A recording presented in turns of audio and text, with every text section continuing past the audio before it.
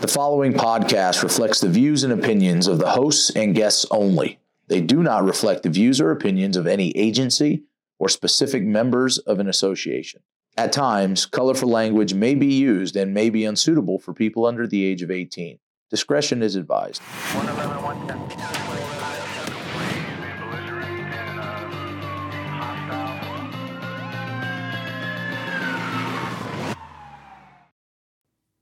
Hello, everybody. Steve Grammas, President of the Las Vegas Police Protective Association. Thank you for joining us for episode number 17. Crazy that we've done 17 episodes since we started. We were just talking off camera about where we started, and our very first podcast was with then City Councilwoman Michelle Fiore. And then our second one had one of our e-board members eating a super hot Dorito chip or whatever it was. And now here we are.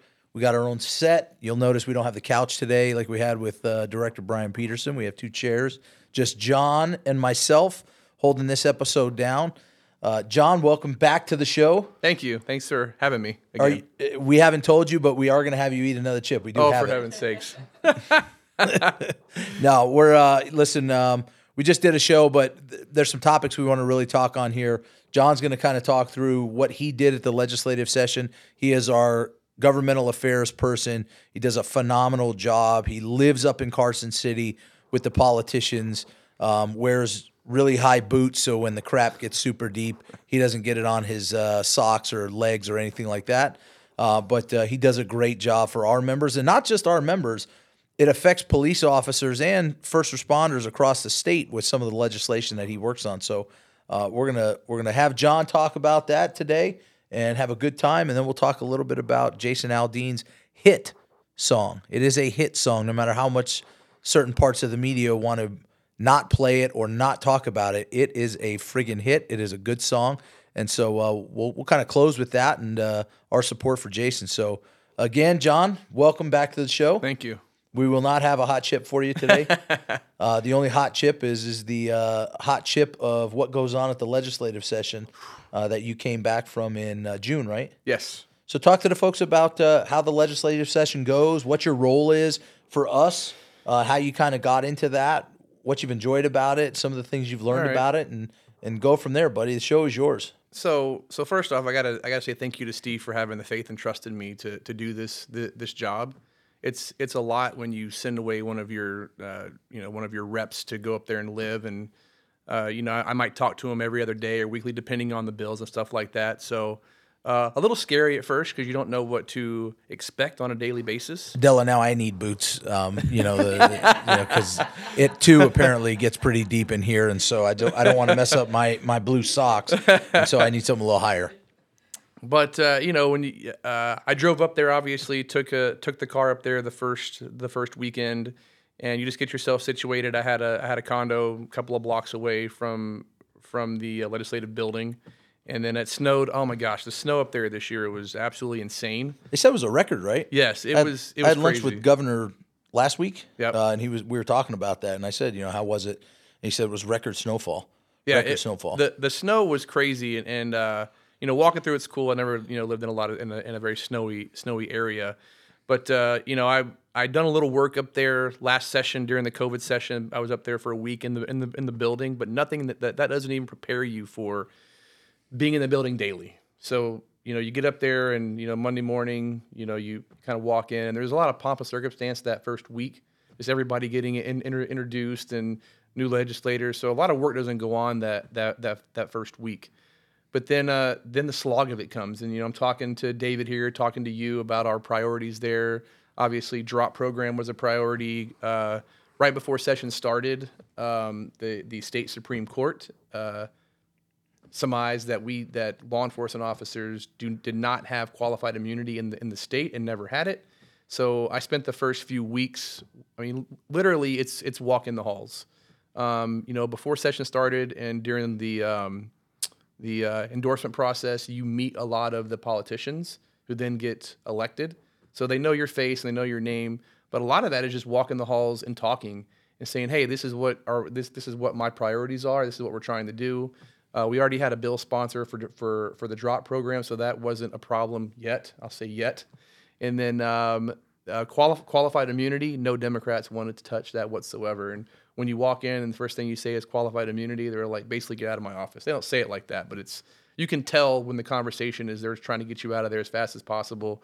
The meetings are 15-minute increments, and it's you don't get a lot of face time. Now, the ones we endorse, I'll tell you, I had a lot of access to Assemblyman Brian Hibbets, former LVPPA sergeant. Yep.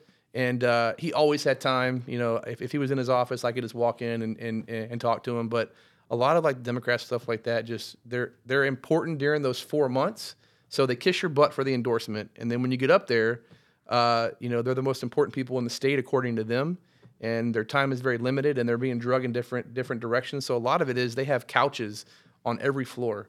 So I would find myself sitting on the couches during committee hearings, and when those committees let out is when you catch them walking to their office or catch them walking to wherever they're going to go, and talk to them about priorities, about our priorities. A lot of that too is just tracking bills and bills that are not good for us. Obviously, we had a bill with Senate Bill 225, sponsored by Dallas Harris.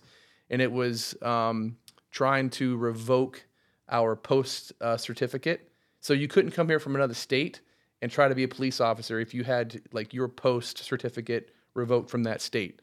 So they were trying to codify that. There was a piece in there talking about mental health where they wanted yearly a police officer to go see a mental health professional. And then based on what you said to them, the mental health professional then could on their own say, hey, I've got to revoke your post certificate. So then what do you do? So obviously, as soon as I read that, I go down to Senator Harris's office and sit down and talk to her. Like, this piece of this bill is not good for us. Like, where do we got to be? Like, I'm gonna go hard against the bill. I'm gonna testify against the bill as to why it's not good for law enforcement. And believe it or not, as many bills as she sponsored that affect law enforcement, she actually took that part out of the bill. I couldn't kill the whole bill, and it ended up passing. A lot of the things in that bill, Metro already does anyways. It's just codifying it for the rest of the state. So in my opinion, I think that's probably one of my bigger wins was to get that part out, because my opinion on it is, okay, so you're an officer and you were in an officer-involved shooting a few months ago, and you have to go for your yearly mental health evaluation. And the doctor asks you, okay, you were in an officer-involved shooting, how are you doing? And the officer would be like, yeah, I'm fine. I'm back to work. Nothing's really affecting me. And in my opinion, what if they don't like that answer? What if they think that you should be doing worse, or you think that it should have affected your mental health more? Can that be a reason for them to revoke your post? And then what do? You can't be a cop. So that part coming out of that bill was very, very important. Yeah. So, it's funny because you look at it from the angle of if an officer came from another jurisdiction, mm-hmm. and there are a lot of places that don't have due process, collective bargaining agreements. They're just kind of at-will police officers. And so they could get rid of somebody, revoke their post status, and they have no process to fight to get it back. And so they go, hey, I was a good cop, caught in a crap situation. I'd like to hire on here. And so then we would have, under her bill, we would have had his post-certification revocation, would have kept him from being a cop here. Yes. Yeah, absolutely. That stands today. And that part of the bill I don't like, and it'll be interesting to see how that plays out in the future, if it affects recruiting, how it affects our cops here if they do get into trouble, because it requires a department to report to post. If it meets that certain criteria in the bill. So that's why it's incumbent upon us to really fight for our cops and make sure they are getting the proper due process, because as well as I do that some of these cops here just kind of get railroaded into stuff, and that's why they have a union. So prior to Governor Lombardo getting elected, mm-hmm. How pompous, so to speak, were most of the Democrats? Did they all believe Steve was getting elected? No doubt about it. They were very surprised. They thought they had it in the bag and he was going to be the next governor, and the incumbent governor. So they were very surprised when Governor Lombardo became the governor, and it definitely showed during the session. Every day towards the middle and the end of the session, after, because we had snow days involved, we weren't in the building for 2 or 3 days straight. And, all of these lobbyists that had been around, I'm friends with lobbyists that been in that building 35 years. And they're like, I've never seen it this slow. Like towards the end of the session, probably mid-May, everything was in Ways and Means, which is the money committee, which is where they say bills go to die, where fiscal notes are dropped, which I know we're fully aware of fiscal notes for our drop bill. And committee meetings they didn't have any. And like you had legislators who had nothing to do and they were going skiing still. I mean, it was crazy. They were taking days off, and because they were slow rolling bills until, and by that time in the session, they probably should have had well over 100 bills across the governor's desk, and they had, I think, less than like 20 or 30, which is unheard of. And what they were doing is they were slow rolling towards the very end because they wanted to see what he was going to do with some of their key bills. And then when he vetoed one of the budget bills, then all of a sudden the bills that are important to him, which happened, one of the bills that was important to us, it's called getting put on the chief clerk's desk. So they take it. So when a bill is heard and passed, it has to be read in both houses twice. And so when they put it on the chief clerk's desk, it takes it out of reading, and it just stays there stale until they decide what they're going to do with it. So we had a bill. It wasn't our bill, but we were heavily involved in it, which added like the city marshals and the school police to heart and lung. That bill was fully going to pass. It had bipartisan support. It was due to be read. And then when the governor vetoed that certain budget bill, it went to the chief clerk's desk, and it was due to be read on signed die. And literally at midnight, in the middle of reading a bill, because the chief clerk reads all the bills, she backs away from the microphone mid bill reading and stops, because per the Constitution it has to stop at midnight on signed die. So that bill should have absolutely passed. We worked hard on it. It had bipartisan support, and then just because of politics, it didn't get passed. So talk about, without burning any people, of course, how much real work are the folks up there? You just said some are out skiing. Yeah. Some are out screwing around. Like, these are people that are being voted into office to pass laws, make our state better. And when the citizens are expecting them to be up there doing a job, you say that folks are out skiing. And some of them, like, it depends on what, if you're like, so for instance, Assemblywoman Danielle Monroe Moreno, Democrat, she is the chair of Ways and Means. She's busy. Like, she has no days off. She's there on the weekends. As she should be. Yeah, she's there on the weekends. That's towards the end of the session that they're hearing 30, 40 bills a day. Government Affairs in the very beginning, they work a lot, but they have to have bills to give hearings to. And once the bills are all heard and they've been given what's called I forgot what it's called. So once they're heard and they got to go through one more process to go to the Senate or the Assembly floor. Once all of those bills are heard, there's nothing else to do, right? So if they have a caucus meeting in the morning, after that, like, you don't know they're leaving. You just go to their office, like, oh, so and so isn't in for the day. But then you kind of hear, oh, they were out skiing or on this day or whatever else. And I'm not going to burn anybody, Sure. Some of them are our friends too, But yeah, it's it just depends on what committee you're in and what bills being heard. Obviously, any of the school bills, the budget bills were they were there a lot. So what was the feeling? Did it feel like it was going to be a stalemate between Republican Governor Joe Lombardo and the Democrat-controlled House and the Assembly or Senate and Assembly? Yes, I really felt it really was especially towards the end. You start hearing rumblings. I mean, that don't get it twisted. Like, lobbyists make that building work. It's even the legislators will tell you that. And that's one thing that this is my first full session, so it'll be interesting to see next session. But some of these lobbyists, like Danny Thompson, who used to be an assemblyman years and years ago, some of the best moments that I had were when he's got a young group of lobbyists sitting around second or third floor, and he's just telling us stories about how it used to be, back in the 80s and 90s and things that they used to do, and how, like, this is very different for them because it's very different to have a Democratic-controlled Senate and Assembly and a Republican governor. So, and and that's what led to the special sessions. They wanted to get the A's baseball stadium passed. They were trying to get that film tax credit passed. In fact, they had who's the actor? It was Mark Wahlberg. Mark Wahlberg was there. Had a big press conference in front of the building that day. He's walking around getting pictures with all the legislators.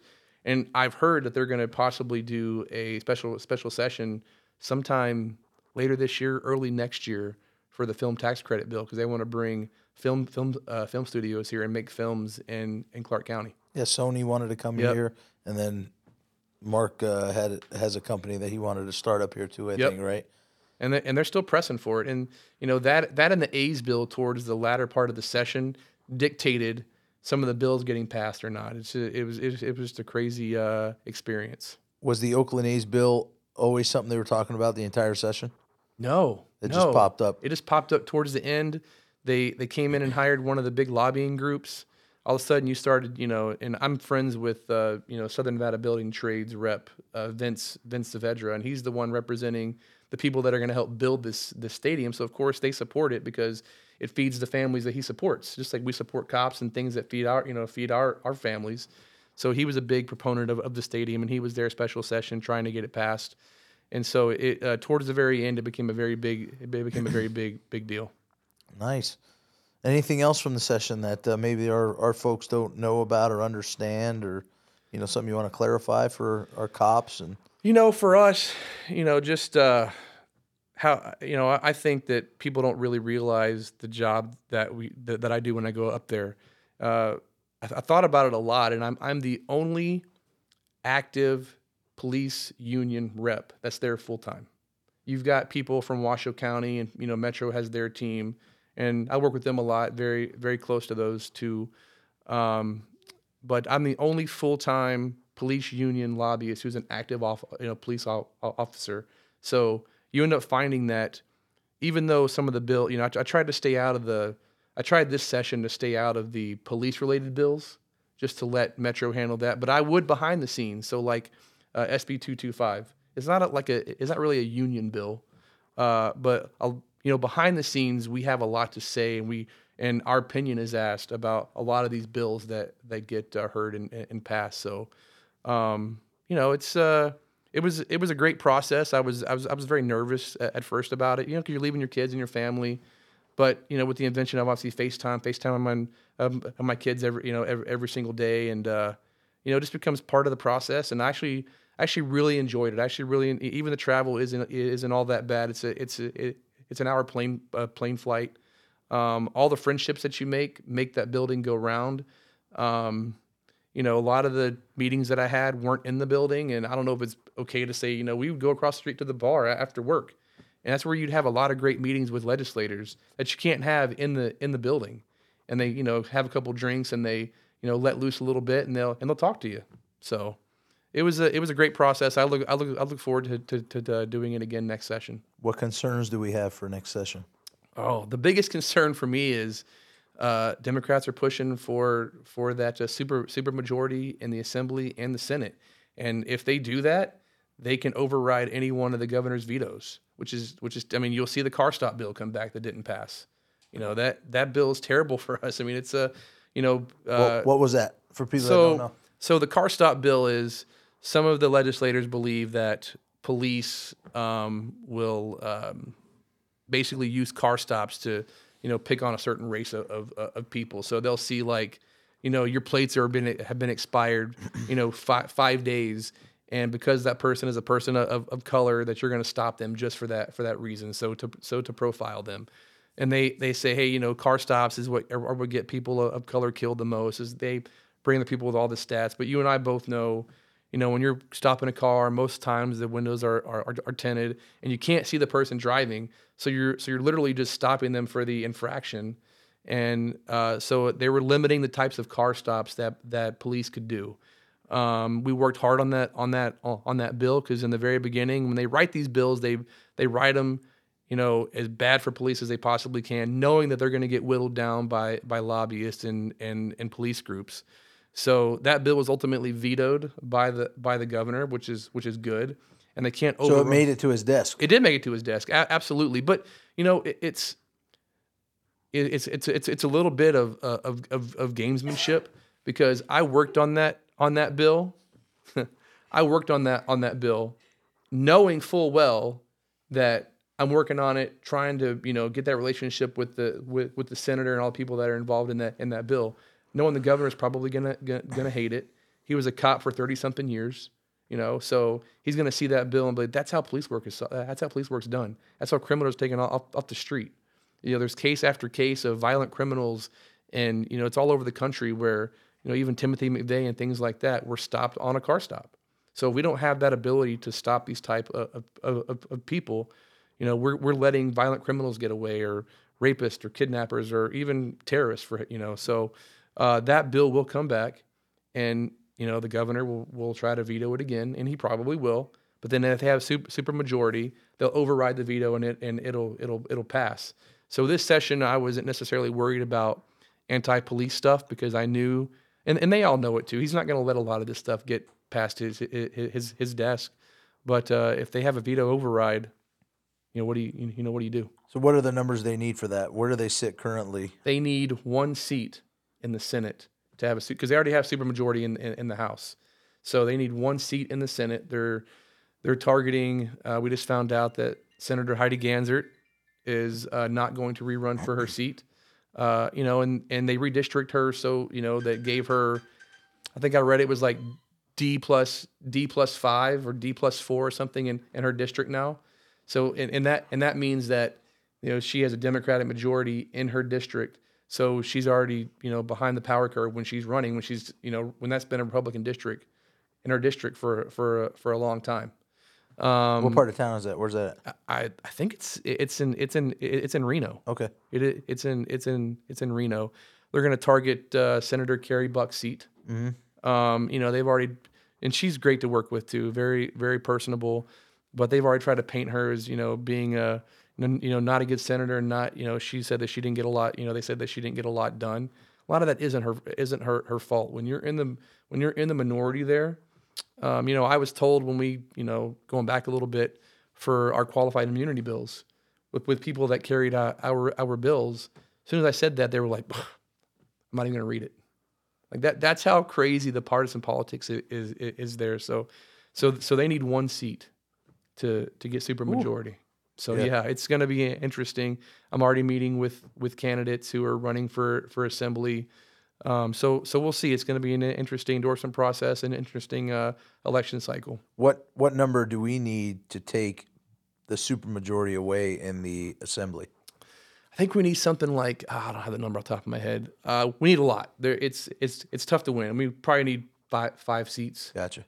Somewhere around five seats. So that'll be tough. But as I'm talking, I was talking to a well-known Democrat. I don't want to say her name here. And you just narrowed it by 50% by saying her name. Yeah. So, talking to her, she was like, we don't want the super majority, because then you had no excuses for your constituents to pass the legislation that they want. But there's still a lot of independents in this state, and independents, for voting outnumber Democrats and Republicans. These are the people that don't always vote Democrat, don't always vote Republican. They vote the issue. So if you have supermajority and you have a veto-proof vote and a veto-proof bill, and it's something that drastically affects independent voters, then guess what? You're not going to have it again next session. And then obviously they want a Democrat back in the governor's seat.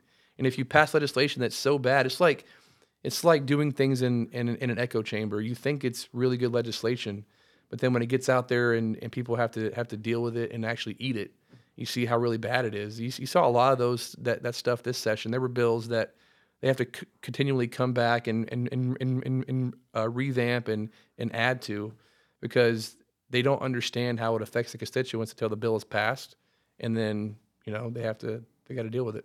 How active do you see the PPA in the elections next year? I see us very active. Honestly, I'm working on some things. I just to get people out to vote. Making sure they vote for our endorsed candidates. I'm already, based on my experience in legislative session, I'm revamping our questionnaires, mm-hmm. and the fluffball questions are gone. It's hey, will you carry a bill for us? It's, stuff like that. Why didn't you meet with us? I've got, and I know Assemblywoman Monroe Moreno was very busy, but we endorsed her. And while I can't just be like, you endorsed me, you got to meet with me. Like, we endorsed you in the very beginning. I expect to have more than a 10-minute meeting with you. When you see me in the hallway, have a nice conversation with me, even though you're busy. Is she a former North Las Vegas corrections officer? That she is. So former law enforcement. Yes. And she still couldn't give you the time of day. I mean, she met with us, but for our drop program bill, that all I wanted was a hearing for that bill. Yeah. We met with all the legislators. They love the policy of it. They understand. We got to see that fiscal note. Got to see the fiscal note. So when the fiscal note drops, we know it's a BS fiscal note. I wanted the opportunity for a hearing to explain why that fiscal note is bad and explain why DROP would be a great program to keep law enforcement officers. Because what we're seeing now is a lot of these agencies are declaring critical shortage where retirees can come back. So they're going to be getting their PERS. They can come back and work part-time as a police officer. But PERS isn't getting any of those contributions. In fact, they're just paying out. Yeah. DROP would give them the contribution. So I just wanted the opportunity that I didn't get in her committee room. So we're gonna have a conversation about that. Nice. So, anything else, buddy? No, that's it. No? Just looking forward. We're 17, 16 months away from the next session. Sure. I'm already counting the months and the days. So I'm going to an event Friday night. It's a sportsman's dinner for the Southern Nevada Building Trades. There'll be a lot of active politicians there. So I'll have a lot of great conversations. I had one before. Melissa Clary just called me. She's running against Olivia Diaz for city council. Okay. So she's really vying for our support. So I'll see her there Friday night. So now are you the president of some duck group or so something like you got wrangled into? Yes, I got wrangled into. So yes, our treasurer Dan Coyne and I are the chair and co-chair of the Ducks Unlimited chapter for Las Vegas. It's a great conservation group. We're selling tables, a lot of great opportunities to win hunting rifles, and we've already secured a mountain lion hunt in Endow through the help of Commissioner Marilyn Kirkpatrick. She's helping us as well using her connections, and she's getting us some good stuff from the Nevada Department of Wildlife. So we got some good hunts to raffle off and a great chance to win guns and to have good food. So it'll be a great time. All right. Yeah, I never knew you were much of a hunter or duck shooter. I just want to get out there and help the community. Yeah. Shout out to Nick Gully, who should be the head of the conservationists, whatever. He's a mallard catcher. He traps them. He does trap them. Like a cat trapper, and he spays and neuters them, but he just puts tags on ducks and sends them on their way. Yeah. All right. I appreciate it, John. Listen, from all of us, it is a tough job. You leave your family, you leave us, your second family, and you go live in a foreign town, and you deal with the snow and all that crap, and you probably don't get the credit you deserve for the work you did up there, but you did a great job. We're very proud of the work you did. So, for me, thank you, buddy. I appreciate it. Thank you for your continued work. Do we want to just roll into the? Yeah. All right. Let's just roll into the final segment of this thing. So. Usually you'll see a gap of time between our podcasts. The 13.2 million followers that we have continue to always want us pushing out more and more content. And it just depends on what we have going. But something going on in the media right now that I kind of took some personal offense to with what happened is the new song by Jason Aldean. Great song. It really is a good song. The song itself, it is supportive of good citizens. It is supportive of people not acting like criminals and burning buildings down and shooting cops and things like that. Of course, Jason Aldean was performing on 1 October when we had the biggest mass casualty in the United States from a lone gunman. And he was on stage and he lived through that. And, post that, he's always been supportive of law enforcement. And, we saw a lot of people afraid to step out in front in the spotlight and talk about their support of police for quite a while. And as we deal with and you deal with like some bills, these bills aren't new to our state. This is a national narrative that is the same crap that gets filtered from D.C. all the way down to the state level about how cops need to be further wrangled in, how cops are the bad guys. And so you got this guy that puts a song out there it's try that in a small town, right? And it's basically says, yeah, you come to a small town and you try and riot and you try and cause problems, we're going to stop you. And it was intimated that the folks would band together as a counter barrier to those folks trying to cause harm and not be violent with them, but not allow them to do the criminal activities they were doing. And so when I was talking to Adela about this next show and this show in particular, I said, you know what, with everything that guy has been through, with everything going on in the country, as we're trying to come out of all that rhetoric about how the cops are bad, and you have someone talking about what happened to us during those protests. Of course, one of our own, Shay, was shot during one of the nights there. We've had many officers hit with bottles, bricks, rocks, rounds were fired. I mean, it was a horrible, tumultuous time. And so Jason Aldean puts a song out that says, hey, basically, you're not going to do this. This isn't something you should be doing.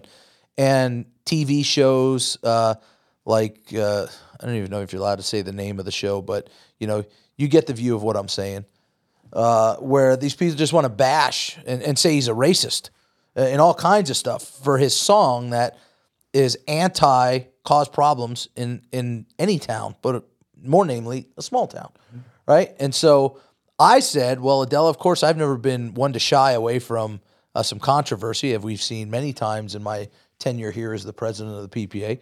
And so why not better potentially show support and tell those people that are anti-Jason Aldean's new song that we at the Las Vegas Police Protective Association, on behalf of the men and women at the Las Vegas Metropolitan Police Department, one of the highest praised police departments in the country, we're going to play part of your song. I don't even know. Well, we might play the whole thing. I don't know what the copyright limits are. And listen, we're not selling it. We don't, we get offers all the time. I mean, Spotify has hit me up at least 7 times to take Joe Rogan's show over. $150 million was the last offer. I said, I'm not doing it. I am a not-for-profit podcaster.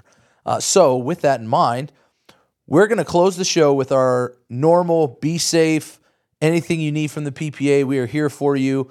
We have some events for our members coming up. It's been a great summer. It's been a great 2023 so far. John's done great work up at the session. But we're going to close this show out with Jason Aldean's song. If you don't like it, don't watch the podcast. If you like it, continue to watch the podcast. And if you really like it, watch the podcast, tag the LVPPA, and take a photo of a thin blue line flag or the American flag or whatever you want to do. Show support for Jason Aldean and his hit song. And till the next time, we appreciate you. We love you all. Be safe, and we'll see you on episode 18. And that is Peyton Manning's number, I think, was 18. So this show was Phillip Rivers, 17. Then it'll be Peyton Manning, episode 18. Be safe. Thank you guys for listening and enjoy the show. Sucker punch somebody on a sidewalk, carjacking old lady at a red light, pull a gun on the owner of a liquor store. You think it's cool, act a fool if you like. Cuss out a cop, spit in his face, stomp on the flag and light it up. Yeah, you think it's tough? Well, try that in a small town. See how far you make it down the road. Around here we take care of our own. You cross that line, it won't take long for you to find out. I recommend you don't. Try that in a small town.